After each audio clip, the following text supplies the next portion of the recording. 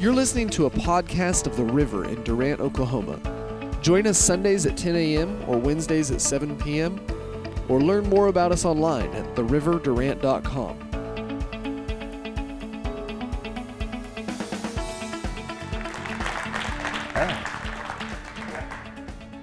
I've been promoted to handsome. Thank you all very much. Last Sunday, I started a message here that may go beyond even today. I just got started really good last week. I had a number of people come to me and say that was amazing. And I don't know how amazing it was, but it struck a nerve in some folks' hearts, some people's hearts and minds. And the message is called A New Day. A New Day. It is my job to explain to you what the new covenant is. Because it seems like we come from places where they preach. They even preach Jesus, but they don't preach the new covenant. They don't teach us really what he actually did. And my job today is to define that for you. It's my job all the time to preach the new covenant, because the new covenant is based on a message called the gospel. I know this seems elementary, but it's amazing. It's amazing. I ask people all the time, what is the gospel? And they start off, well, man was sinful. Oh, hold it. I didn't ask you about man being sinful. I asked you, what is the gospel? Well, the gospel is repent. Okay. What part of that is good news that I need to repent? The gospel means good news. See, you weren't called to preach about sin. You were never called to preach about sin. As a believer, you're not called to talk about sin all the time. I'm not saying it shouldn't be mentioned. I'm saying that's not your calling.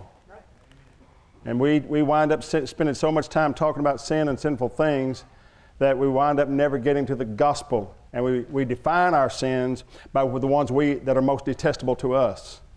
Yeah. I'm going to try this side over here.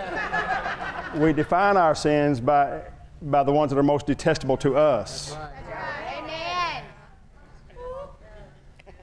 The guy that drinks too much is a sinner. But I can gossip about him all day long and not have any compunction at all.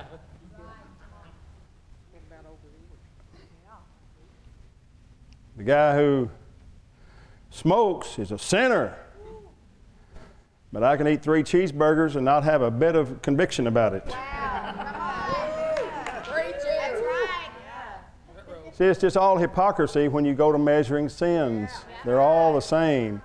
And that is not really what you're called to do. You're not called to become a specialist on who's sinning the worst. Because you'll always put your level of sinfulness way low. Let me tell you the greatest sin in the body of Christ. The greatest error that the church has is the error of division and sectarianism and denominationalism. That is the worst thing the church does. It's amazing to me that guys with that card in their pocket will stand up and talk about sin. Yeah. I don't know what you call hypocrisy, but I call that hypocrisy. Amen. Got that card in his pocket and he's always talking about sin. Really. That probably is why he can't get sin off of his mind, because he knows what he's doing. Yeah. Am I helping anybody today? Yes. We really need to get over on the grace of God and shut your mouth about everything else. Yes. All right, so having said that, let's look at verse 8 of Hebrews chapter 9.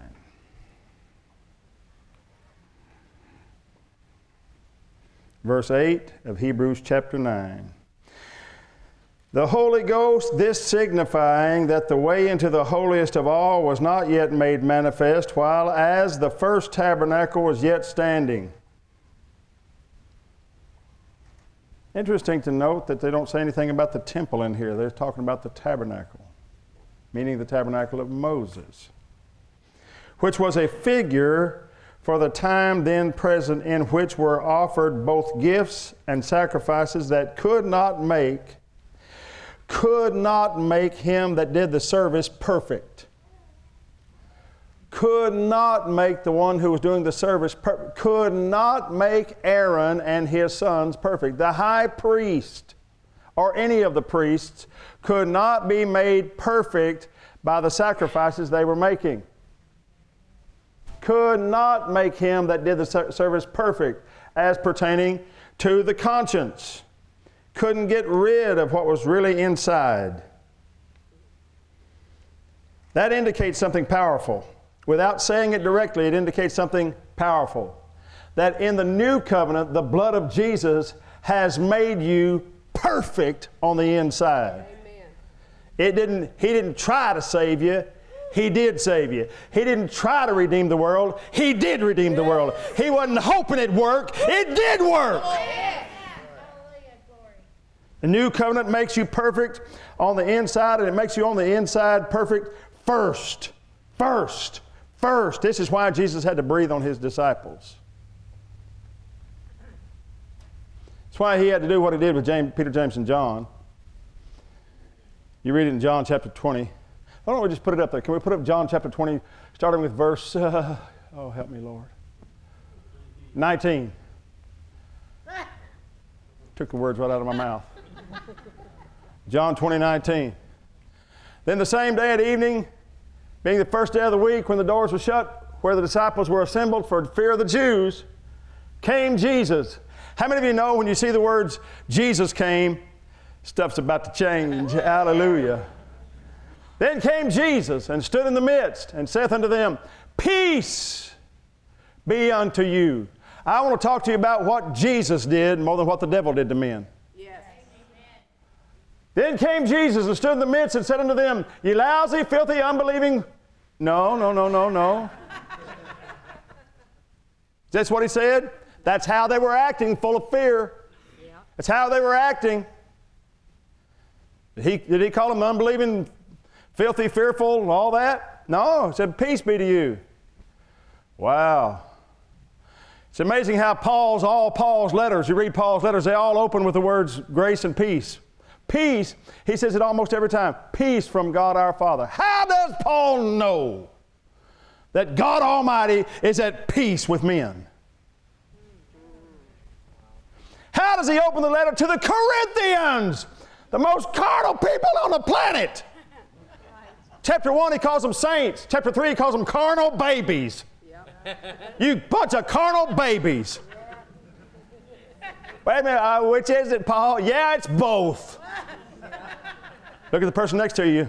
Just look at him for a minute. Look at him. Look at somebody. You're looking at a saint and very likely a carnal baby. At the same time. I mean, come on, you know you act like a baby sometimes. Well, I guess they just don't want me at that church. Pastor didn't even shake my hand. Come on, carnal baby. Come on, that's good. That is good. But the Apostle Paul, he just said, Peace to you from God our Father. What does this mean? This means that God was in Christ reconciling the world unto himself, and has committed unto us this message of reconciliation. God got over it. God is no longer angry. God loves you completely and thoroughly to the marrow of your bones because Jesus paid the price. He really did die for your sins. Glory to God. He really did die for your sins. That doesn't mean maybe. That's right. Jesus died for your sins. Maybe. No, listen to this. You got a little girl standing on the sidewalk with a frilly dress and patent leather shoes. Perfect in every way. She's standing there ready for Easter Sunday morning. Got her little bonnet on. You know what she looks like. You see her, don't you? The lace around the bottom of the, And the little what do you call those things you wear? Little leggings. They go down about half her calf. Looks like she's got her socks on upside down. You know which one. She's just a little doll baby, just standing there. And you're on the other side of the street. And you see her. You look up and there's a truck coming at a high rate of speed. And you see her step out in front of that truck. What are you going to do? Anybody here without even knowing her, you're going to run across that street. You're going to run across that street. And you're going to grab her And you're going to stand there on the side of the street with her, and you're going to hold her until the truck goes by. And everybody's going to say, you saved the little girl. Hang on. But if you run across that street and grab her, and just before the truck gets there, she squirms away from your hand and runs out in front of the truck, nobody's going to say you saved her. They're just going to say, well, you tried. Too bad you failed. This is the story of redemption that most of the church world has about Jesus. He did all he could do. He tried, but he just couldn't save you. Because you had your own will. Well, you do have your will. You have to receive it. You have to believe it. I'm not saying everybody's automatically going to heaven. I'm just saying all that Jesus did was plenty enough. It was plenty. He didn't try to save man. As far as God the Father is concerned, it's over. The war is over, and Almighty God is at peace with mankind. Stop telling people about how sinful they are and how God is angry at them. It won't make them live right. Are you trying to get them to live right? It won't make them live right. It won't make them live right. It won't make them live right. It'll make them seem to live right. It'll just make hypocrites out of them. Now, I don't know where you come from, but I come from a brand of Christianity that's well known for our music and our tongue talking and our running the pews and jumping the pews and swinging from the chandeliers. That was a lie. It was a vicious lie they told about us swinging from the chandeliers, because we were so broke and proud of it that all we had was a light bulb. There wasn't no chandelier. Just a raw light bulb hanging by a wire. That's before we learned anything about prosperity. We were broke. But we were holy, praise God. And those of us that weren't holy, you couldn't tell the difference because they acted so holy. Really couldn't tell the difference. Gossipy old biddies.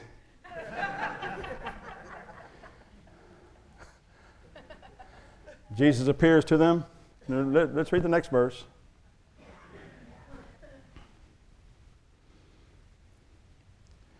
We're in John 20. Verse 20. We got 20/20 vision. And when he had so said, he showed unto them his hands and his side. Then were the disciples glad when they saw the Lord. Everybody say they saw the Lord. Did this joy come from their faith or from seeing the Lord? So this is not a faith joy. Because faith is the substance of things hoped for, the evidence of things. So no faith involved here. Look at the next verse. Then said Jesus unto them again, peace be unto you, as my Father hath sent me, even so send I you. Verse 22. And when he had said this, he breathed on them and said unto them, receive ye the Holy Ghost. Now, this is not only a preparation, although it is a preparation.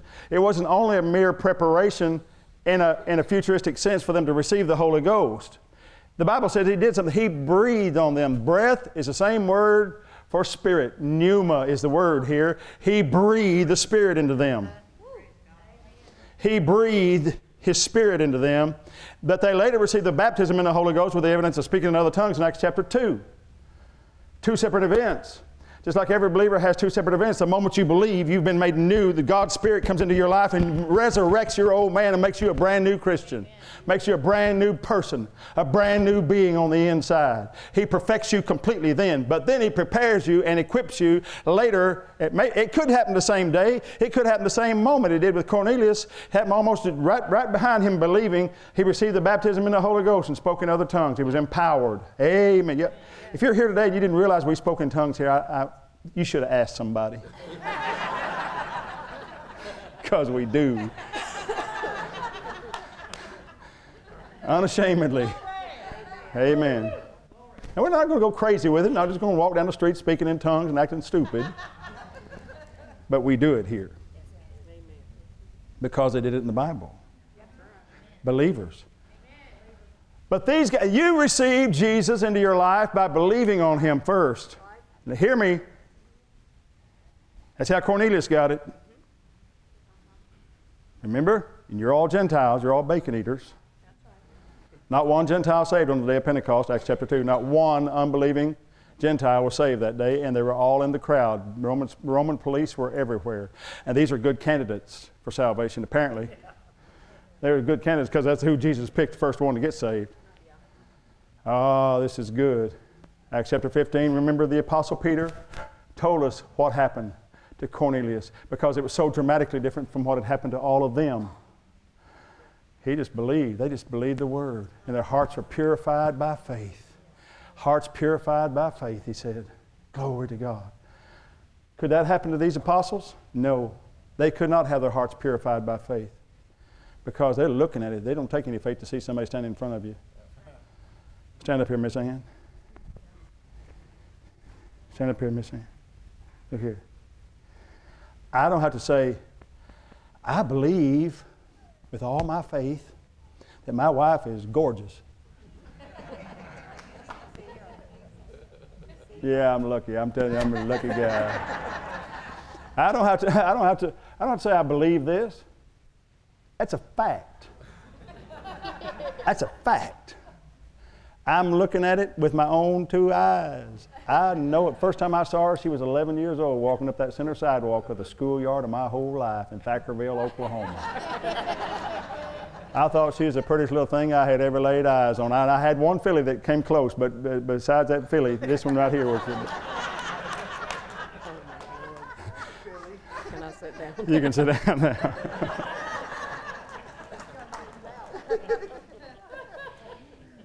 But I don't have to believe it. I can see it. They could not believe on Jesus the way that you did. Remember what he says next? Let's just read on. He gave them the Holy Ghost in regeneration so they could be born again right at that moment. Now I can't prove all this from Scripture, but let me show you what else happened. Whoever sins, he goes to talking about sin right now. Yeah. Remitted sins. Whoever sins you remit, they are remitted unto them, and whoever sins you retain, they are retained. Verse 24. But Thomas, one of the 12, called Didymus, was not with them when Jesus came. Apparently Thomas got his breathing another time, but let's just read on. The other disciples therefore said unto him, We have seen the Lord. But he said to them, Except I shall see his hands and the prints of his nails, and put my finger into the print of the nails, and thrust my hand into his side, I will not believe. Is it possible for these guys to be this far into this thing with Jesus and still not know what faith is? Yes. Yes. Jesus had not taught them about what the rebirth was about in regeneration through simple faith, or Thomas wouldn't be talking this stupid. The other disciples therefore said to them, We have seen the Lord. But he said unto them, Except I shall see in his hands the prints of nails, I will not believe. Read on, verse 26. And after 8 days again, the disciples were within, and Thomas said unto them, Thomas was with them. Then came Jesus. Everybody say, Then came Jesus. How many of you know something's about to change right now? All right. Then came Jesus, the doors being shut, and stood in the midst, and said, Peace be unto you. There he is again. Now he knows Thomas is there. He knows what Thomas has said. He knows what a Dumbo this guy is acting like. Walks in and says, Peace to you. Really, Jesus? Why don't you say, Hell with you? Because the preachers would. The preachers would. The preachers would. Tongue-talking preachers would. Peace be unto you. Next. Verse 27.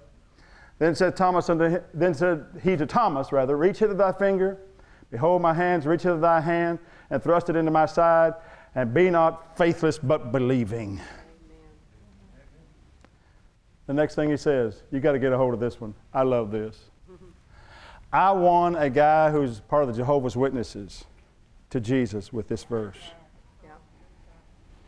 If the Jehovah's Witness knocks on your door, you take them to John 20, 28, and 29. 27. Is that 29 or 28? 28. Then Thomas answered and said, don't go to 29 just yet. Then Thomas answered and said unto him, My Lord and my God.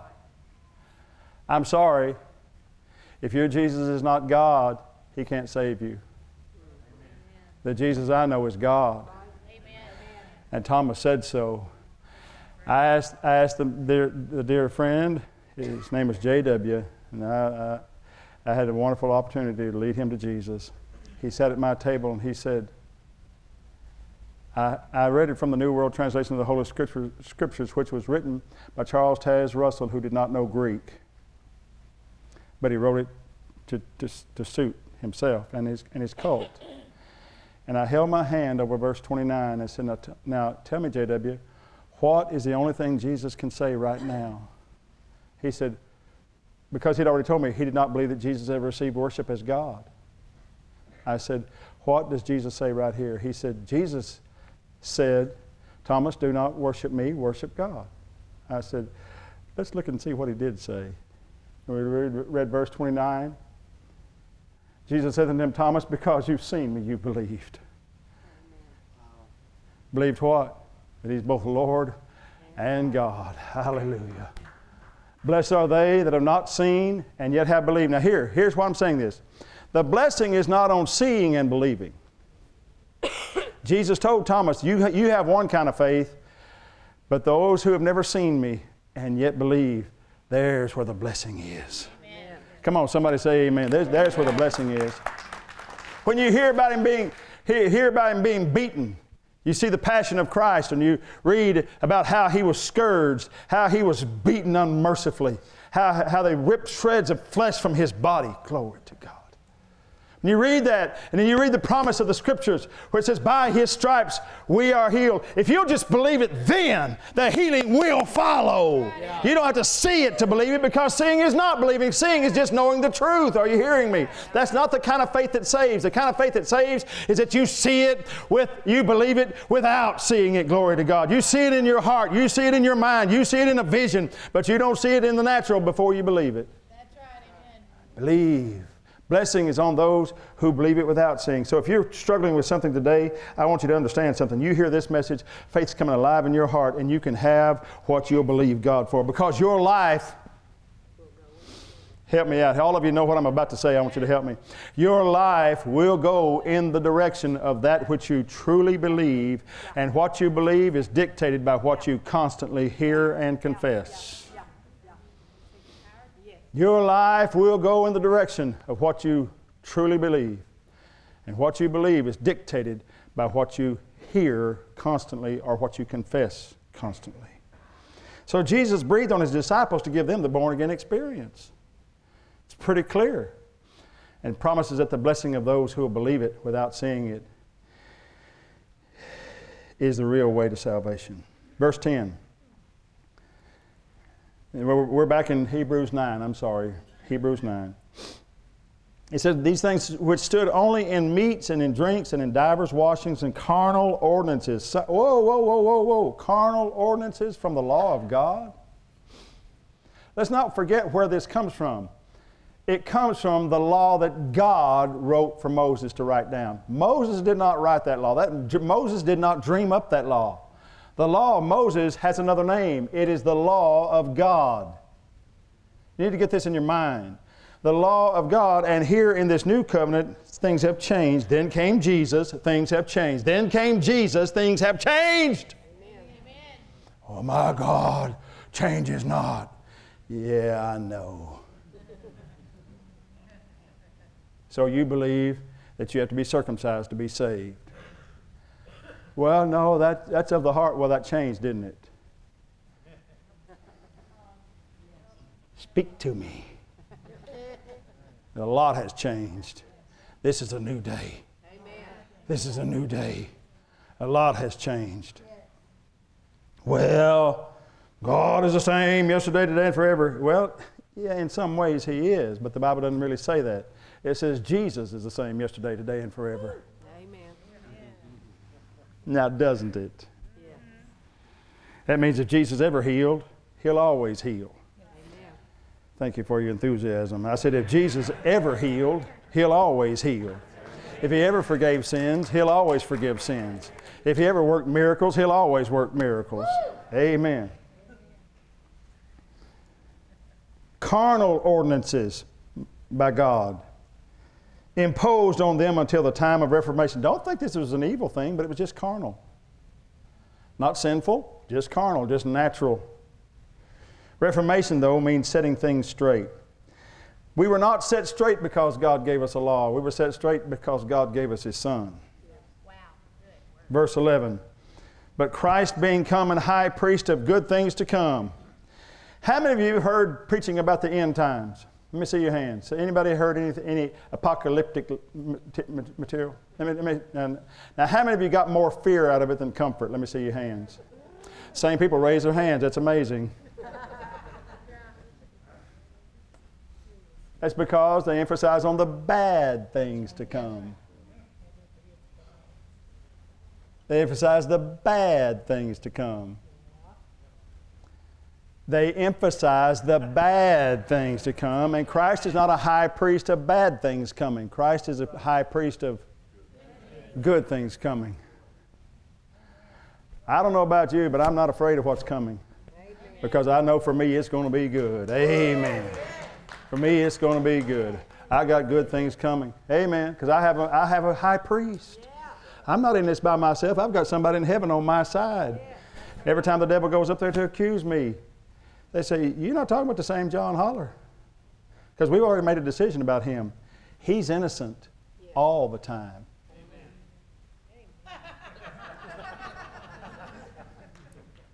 Good things to come. By a greater and more perfect tabernacle, not made with hands, that is to say, not of this building.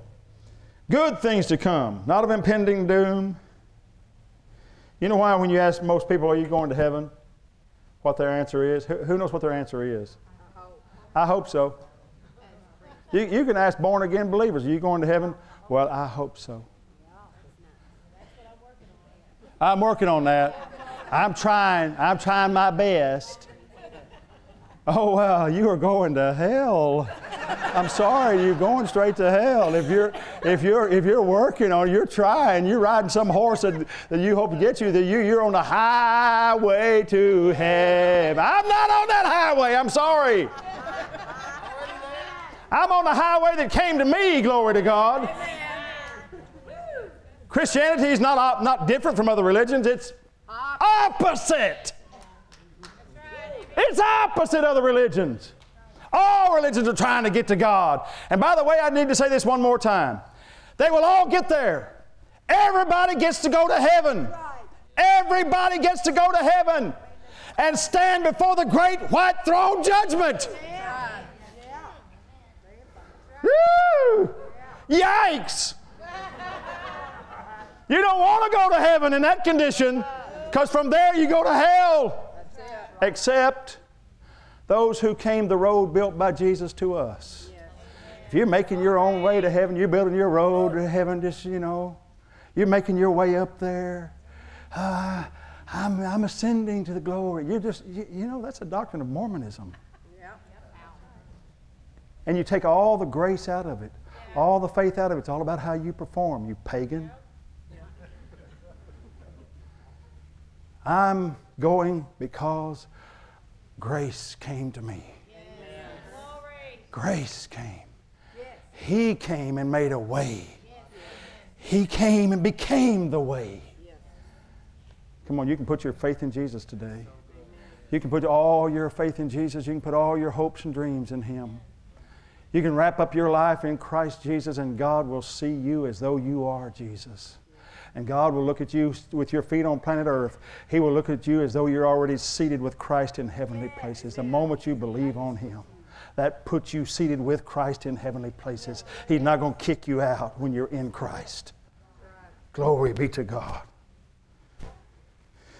Neither by the blood of bulls and goats and calves, but by His own blood He entered in. How many times? Come on, how many times did He enter in? I guess God got over it. He didn't have to go back and do it during the Inquisition. He didn't have to go back and redo it. during the Crusades. Come on. He didn't have to go back and redo it when Hitler came on the scene. He didn't have to go back and redo it with all these atrocities, because his blood was good forever. Forever.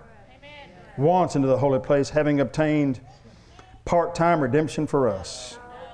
Having obtained temporary redemption for us. Not eternal redemption, period. Eternal redemption for us. Why don't we slow down and read the Bible, what it's actually saying? Why don't we read it like it says it?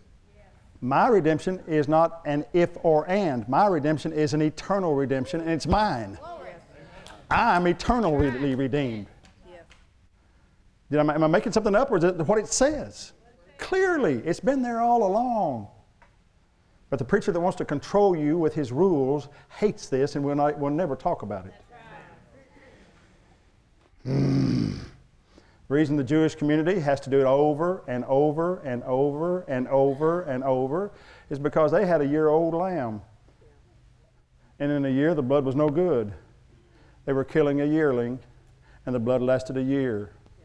That's why I keep emphasizing that Jesus is God, because when he died, his blood was eternal, and it lasted forever. Glory to God. He was not a 1-year-old.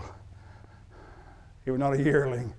This was God Almighty paying the price. Verse 13, for if the blood of bulls and of goats and the ashes of a heifer sprinkling the unclean sanctifies to the purifying of the flesh, how much more shall the blood of Christ? Come on, somebody say, how much more? How much more? He's trying to make a statement here. It's innumerably better. It's innumerably stronger than the blood of bulls and goats and the ashes of a heifer. How much more shall the blood of Christ, who through the eternal Spirit offered himself without spot to God, purge your conscience? How much more shall the blood of Jesus work to purge your conscience from dead works to serve the living God? How much more? Well, he's making that statement because there's no way to measure it. He does not purge our conscience if we serve God. He purged our conscience so we could serve God. Amen. That is so good. Let the dog wag its own tail, would you? Instead of wagging the dog. Verse 15. And for this cause he is the mediator of a new testament, that by means of death, for the redemption of the transgressors that were under the first testament, they which are called might receive the promise of eternal inheritance. Part-time inheritance, temporary inheritance? No, eternal inheritance. Well, when do you get it? Well, let me ask you when you get yours. The cults don't believe we're born again right now. The cults all believe if you're resurrected, you know you're born again.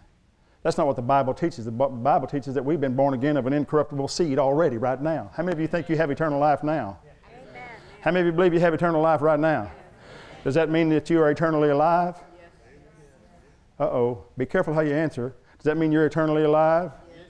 That means you're forever right now eternally alive. And I don't see any stop button on eternity.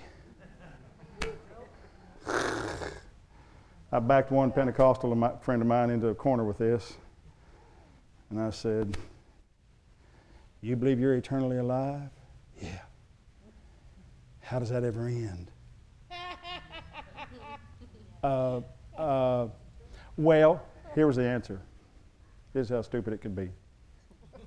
I'm not calling that person stupid. He was mouthing what he had heard. Said, well, you're going to be alive someplace. It might be heaven, might be hell.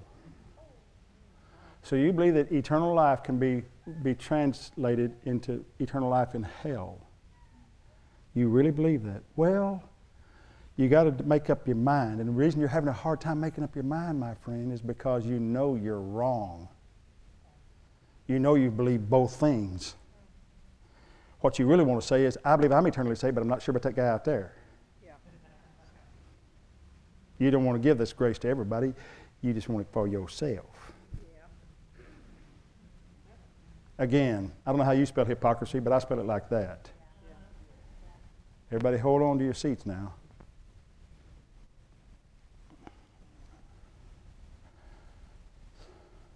I said, so John 3:16, which says, "For God so loved the world that he gave his only begotten Son, that whoever believes in him should not perish but have everlasting life, either in heaven or in hell." The person grabbed her head. "No, I didn't mean that." I said, "But that's what you said." Yeah. "Well, I take it back." "I thought you might." So eternal life means heaven, doesn't it? It means eternity with God, doesn't it? Yes. Hell is never defined as anybody being alive. Hell is the very definition of what death is. Separation from God. Are you all getting this today? Yes. For where a testament is, there must also of necessity be the death of the testator. For a testament is a force after men are dead, otherwise it is no strength at all while the testator liveth. Listen, if you show up in your Uncle Louie's will and he has in there that you get all of his millions, but you don't get it until after you die, he's just a jerk.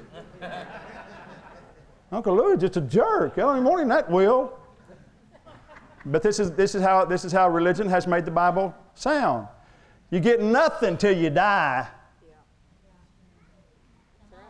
Pardon me, my covenant didn't go in force when I died. My covenant went into force when the one that wrote it died. My covenant went in force when the one that wrote it died. Verse 18. Whereupon neither the first testament was dedicated without blood.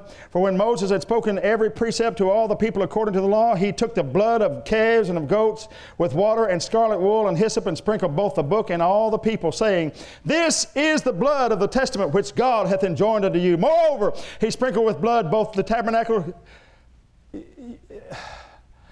I wish we had seatbelts on these chairs because I'm concerned about what's going to happen when I say what I'm going to say next. Moreover, he sprinkled the blood with the tabernacle, with all the vessels of the ministry, and almost all things are by the law purged with blood, and without shedding of blood is no remission. Why blood? Why blood? Why does this have to be blood everywhere?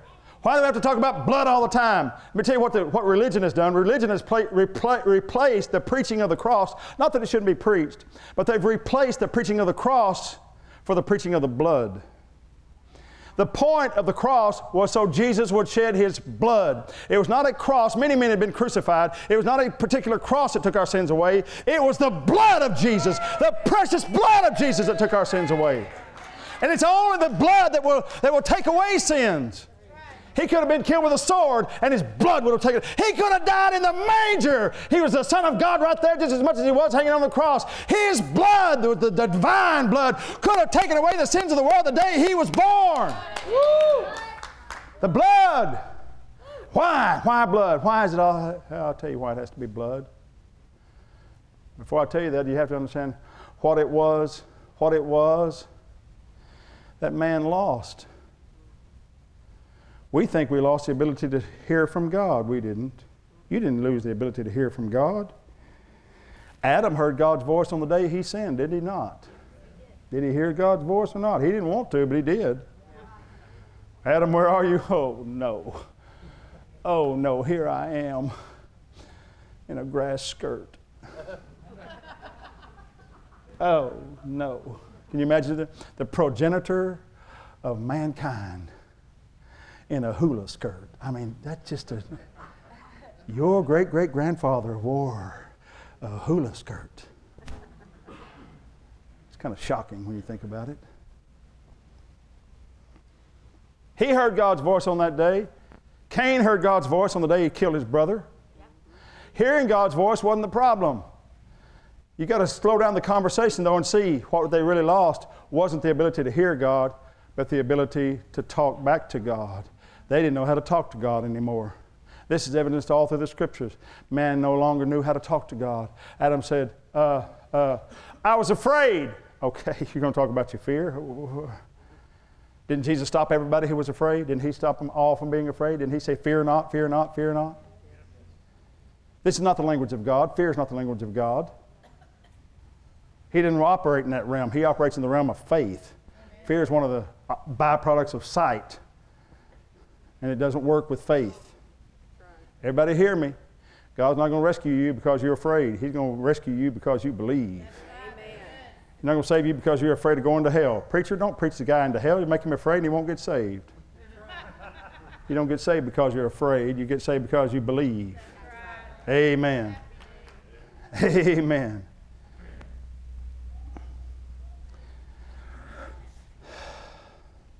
What we lost was the ability to talk to God.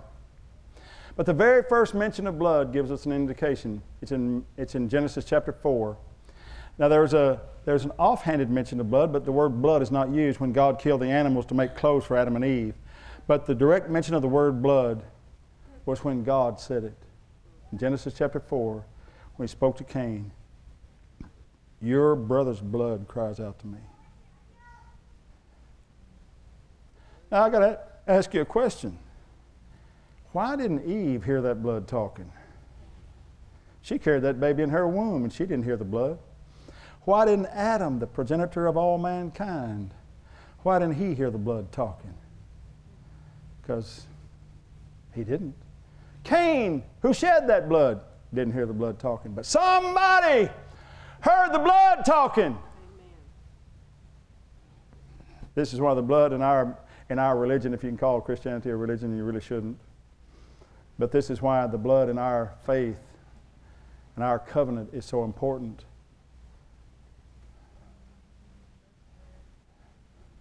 Because when you use the name of Jesus, you're reminding God the Father of blood. When you use His name, you're tacking on the blood to your prayer. And you may not know how to talk to God, but when you use that powerful name, that all-powerful name, glory to God, the blood is applied to your prayer. And God may not know your language, but He knows the language of blood. Hallelujah. He may not know anything about what you're saying, but He understands the blood. Hallelujah. The blood will speak for you. I didn't know how to get saved, but the blood knew how to get me saved. Hallelujah. The blood knew how to talk to God. And that's why Jesus is right now seated at the right hand of Almighty God, mediating His own blood on our behalf. Come on, somebody say amen. That's why blood. Now we know how to talk to God. Even if we don't know how to talk to God, we use that name. Amen. It was therefore necessary that the patterns of the things in the heavens should be purified. What? It was therefore necessary that the patterns of the things in the heavens. So, the tabernacle's furniture, all those pieces of furniture, you gotta get the picture. The tabernacle in heaven was manifested in the tabernacle of Moses in the earth, and it says it was necessary that the patterns, meaning these images on the earth, there were patterns of the things in heaven, should be purified with these. What? The blood of bulls and goats. Purified by blood. They were all sprinkled with hyssop. You understand? You remember the story, how it goes? But the heavenly things themselves with better sacrifices than these. Wait a minute, holler. Hey, did you just read a passage that said that the articles of the tabernacle in heaven were purified by the blood of Jesus? I thought heaven was pure. Well, it was. But when you got the blood of Jesus, something so precious, something that nothing else could even come close to being like in purity. When the blood of Jesus touched the articles that were in heaven, it improved them. Amen. Glory to God. If the blood of Jesus is powerful enough to improve heaven, wow, imagine what it will do for you. Hallelujah.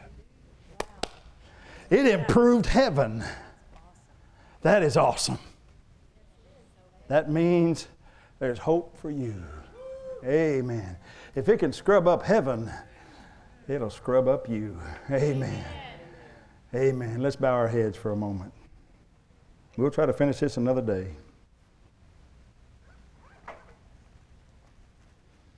Lord, I want to thank you for the power of this message, this new day message, wherein righteousness prevails, sin has been abolished, and the blood of Jesus ever lives and ever speaks for testimony against the judgment of sin and for the righteousness that has been imputed through the resurrection of Jesus Christ. And I thank you today, Lord, for these people gathered here, for these precious hearts who are here to hear this message. Let it make a reality for them. Let it become their new day reality. It is my solemn and important duty to say to you, ladies and gentlemen, that with all this grace that has been poured forth, you still have a choice. You can receive the grace of God by faith, or you can reject the grace of God. It's not automatic. It is from God's point of view. He's over it all. But you must receive this Christ by faith. You must hear the message that Christ died for your sins according to the Scriptures, that He was buried and He rose again the third day according to the Scriptures. And the Bible actually teaches in that same passage of Scripture that He did all this for us. Christ dying, Christ being buried, Christ being resurrected is just fact until you add the words, for us, for us, for us. There's the gospel. It was all done for us.